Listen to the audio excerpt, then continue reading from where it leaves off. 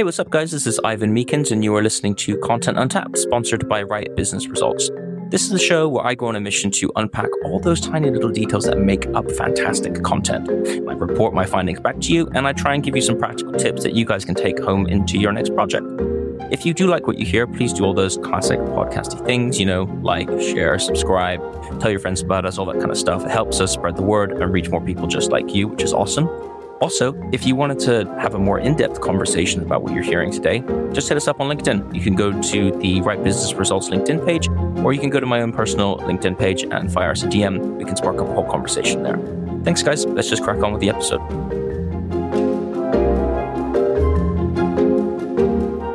Quick fact for you. In 1774, nobody liked potatoes. Now, most of all, the citizens of the Prussian Empire who eyed this new foreign food with absolute hatred, suspicion. The emperor at the time was a guy called Frederick the Great, and he had a really big problem because he knew that potatoes would be the key to solving the hunger crisis that he was facing at the time. But the people were having none of it, Prussians. So what they did is they refused to eat potatoes, and farmers refused to grow them. One colorful report actually from the time mentions the townsfolk of a town called Kohlberg reporting saying that the spuds weren't fit enough even for their dogs. So you can imagine how badly they must have hated them. But Frederick needed people to accept the potato because he knew how nutritious it was, and he knew it could be a huge help in solving kind of empire-wide hunger. But Frederick had a little trick up his sleeve, and he was going to season these potatoes with a little something that was going to make them absolutely impossible to ignore. And it's not salt and vinegar, it's not cheese and onion. Hear me out here. What he did is he planted a royal field of potatoes near his palace and stationed guards at every little entrance point, right, to stop people from going in to see what was being grown. And naturally, what this secret piqued the townsfolk's curiosity. And then something amazing happened. The people decided that anything worth guarding was worth having themselves. So what they did is they decided to steal potato plants from the royal field to plant in their own gardens. And very soon after that, all the people of the country were growing potatoes, eating potatoes, and developed quite a fond taste for them, which is why they became a staple all over Europe. And this campaign worked an absolute treat, and the potato became the new kind of superfood of the country as a result. So look, why am I telling you this story? Well, first off, I think it's fascinating. I'm a bit of a history nerd, but what I do think it does really well is it shows how something that's undesirable at the time, like a potato, can become or transformed into like this royal prize, all by piquing the curiosity of the audience with a secret. So what that got me thinking, right, is how content creators, copywriters, and sort of marketers use secrets in their copy or their content to drive people insane with desire. And they do it all the time, right? Copywriters do it, marketers do it. So what I wanted to do in this episode is how can we take the secret and season our own content with a few secrets to create desire in the audience. So that's what we're going to do here. We're going to unlock the power of the secret. We're going to look at why secrets work, what effects they have on the human brain, and how we can start using them in our own content to draw in an audience. Because make no mistake, the very same tactics work just as well on the modern day man and woman as they do on the 18th century Prussian peasant. Right? We only need to take a quick look at the science to understand why. So let's just talk a little bit about why this works so well, right? So firstly, there have been countless studies proving that our brain releases dopamine when we encounter something novel. This is the built-in reward system that we have inside our brains for discovering new stuff. And the more that we seek out stuff that's exciting, something that's kind of new and novel, or we kind of solve the secret to something, or we hunt for the secret, the answer to a certain secret, the better we begin to feel, and the more we're inclined to repeat that process in the future when our brain forges kind of neural networks and makes us kind of hunt for things that make us feel good, right? So just like Frederick the Great with his potatoes, what we can do as content creators is use well-placed secrets to add a huge amount of novelty to a product or to a service. And what that does is that fires off that dopamine that we have, makes us kind of eager to find out more. So one of the first places a great secret will crop up in content or copy is probably going to be the headlines of things, right? So the headlines of blogs, the headlines of ad copy, the headlines of a book or like a podcast, whatever it is, right? Or the thumbnail of like a YouTube video. So if we look at some of the most famous kind of headlines throughout history, I've taken these from a great article called 100 Good Advertising Headlines and Why They Are So Profitable. That's actually an ad itself by one of the most legendary copywriters of all time, Victor Schwab. So let's just go through some of these, right? And to give you an example of what I mean. So the first one that came up is the secret of making people like you. Well, it's kind of brazen. It's talking about that there is a secret. Some other less kind of obvious ones is when doctors feel rotten, this is what they do. Oh, interesting. What is that? Why some foods explode in your stomach. Okay. Why do they? That's a pretty good one, right? You want to figure that one out. It's also a good talking point to share with your friends at the pub, right? If you figure that one out. Another one that probably all of you are going to be familiar with is how to win friends and influence people.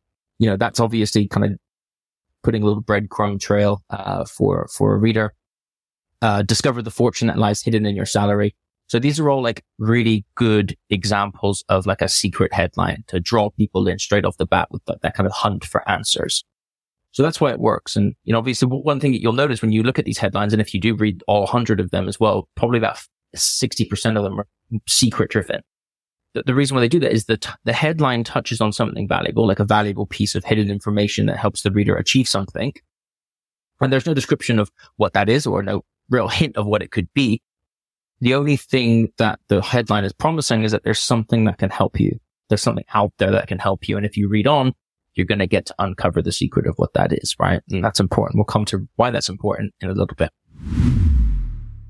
One thing just to kind of sidetrack this podcast a little bit into saying as like a disclaimer, like when you're using secrets in your headlines in your copy, just avoid making wild claims that you cannot back up. That's really important, right? So the headlines I've told you about above are brilliant examples, and they've all been rehashed by marketers for decades now. But one thing that I'm not a huge fan of, and I think what some people do, not everyone, but some people definitely do, is go down that clickbait road.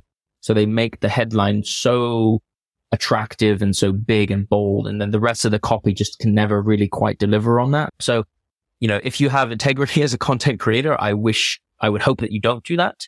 And that's something that I believe truly that, you know, if you are going to use these to offer value and back up what you say, rather than conflate your message with dramatic ideas that you can't back up because you don't have the skill or it's just literally impossible to do. So that's one thing I would just sidetrack on. Let's get back to it.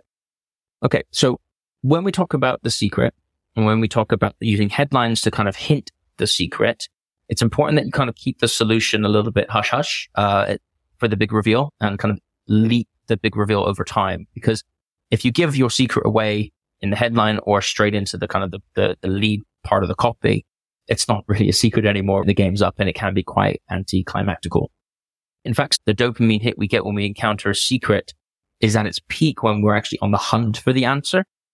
So the highest moment of enjoyment for us as human beings when we're on the hunt for a secret is the hunt itself. As soon as we find out what the secret is, the dopamine wears off and then we move on to finding something new to fuel that dopamine hit. That's why, interestingly, you know, when you watch a horror movie, some of my favorite horror movies of all time or thriller movies of all time are the ones where the horror or the hidden mystery is not revealed until the very, very end. Because normally the big reveal, the big horrific reveal, the big mystery is a bit disappointing. It's a bit of an anticlimax, and you've spent your whole time getting like pumped for this reveal for it to underwhelm you a little bit. So just remember, guys, that the thrill when you're using a secret in any content, really, the thrill's in the chase, not in the reveal, right?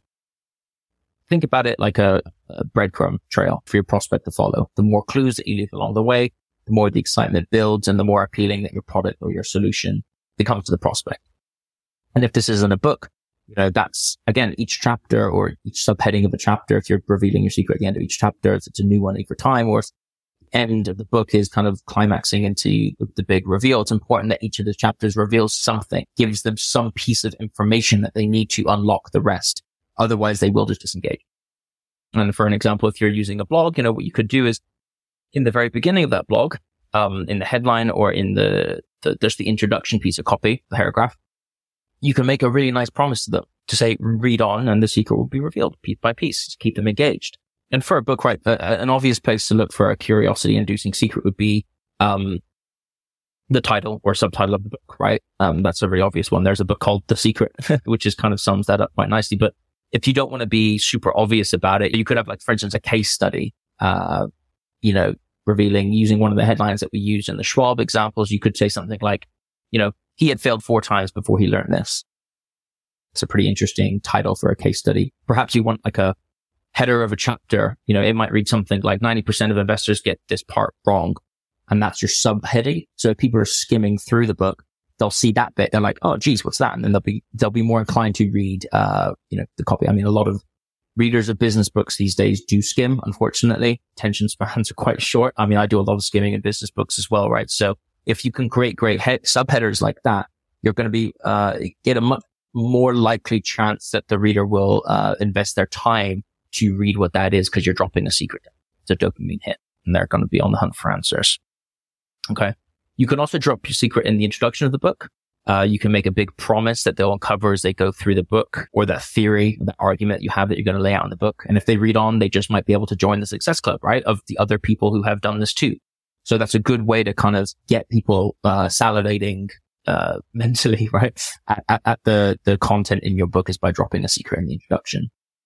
In fact, actually, exclusive secret clubs are a brilliant way of getting people curious. Marketers use it all the time as well. Humans are status creatures. And since the earliest years that we've been around, the one thing that grants us status today is, in a big way actually, is knowledge, right? Knowing more than your peers, or being perceived to be more knowledgeable than the people around you, is a huge elevator in someone's status today.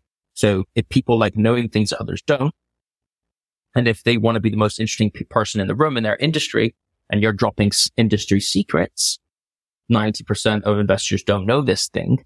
Naturally, people are going to be inclined to want to know that because they want to be the part of the 10%. You'll be on to a winner if you could do that. They'll probably be likely to recommend the book to other people to be seen as someone knowledgeable and someone smart and a source of information that people go to. You'll be more likely to get referrals. Your book will be more kind of widely discussed as a result of that. So look, to wrap things up, let's just remember that curiosity is what we're looking for here, right? The secret is the mechanism by which we achieve curiosity. There's that great line from the film Django Unchained, which Leonardo DiCaprio delivers with just awesome talent, when he says, "You have my curiosity, now you have my attention." And I always thought that was a cool line because it makes sense, right? When you have someone's curiosity, you have their attention. And the way that we get curiosity is by putting secrets and littering little breadcrumb trails of the secrets in our content, right? It's one of the best ways that you can do it, leverage the power of a good secret. All we have to do is to find the right way to work it into content, which is probably where the challenge lies. But hopefully this episode has given you some ideas on how you can start leveraging secrets in your work. And I hope that has been useful for you. So, if you spend time practicing weaving in secrets into your headlines or into your books or blogs or podcasts or whatever you're going to use it, you're going to be rewarded with eager, fresh eyes, hungry to find out more, fueled by this dopamine hunt for answers. So I hope that was useful, guys. Until next time, keep creating, keep telling stories, and I'll see you soon.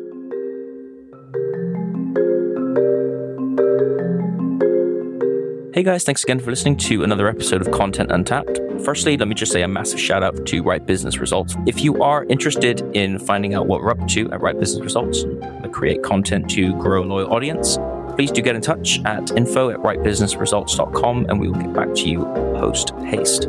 Secondly, if you wanted to continue the conversation about creating great content or anything that you're listening to on this show, give us a DM to the Right Business Results LinkedIn page, or you can DM my personal page and we can spark up a whole new conversation about any of this stuff. We love having conversations about content, so the more the merrier, guys. Thanks again for listening, and I will see you next time.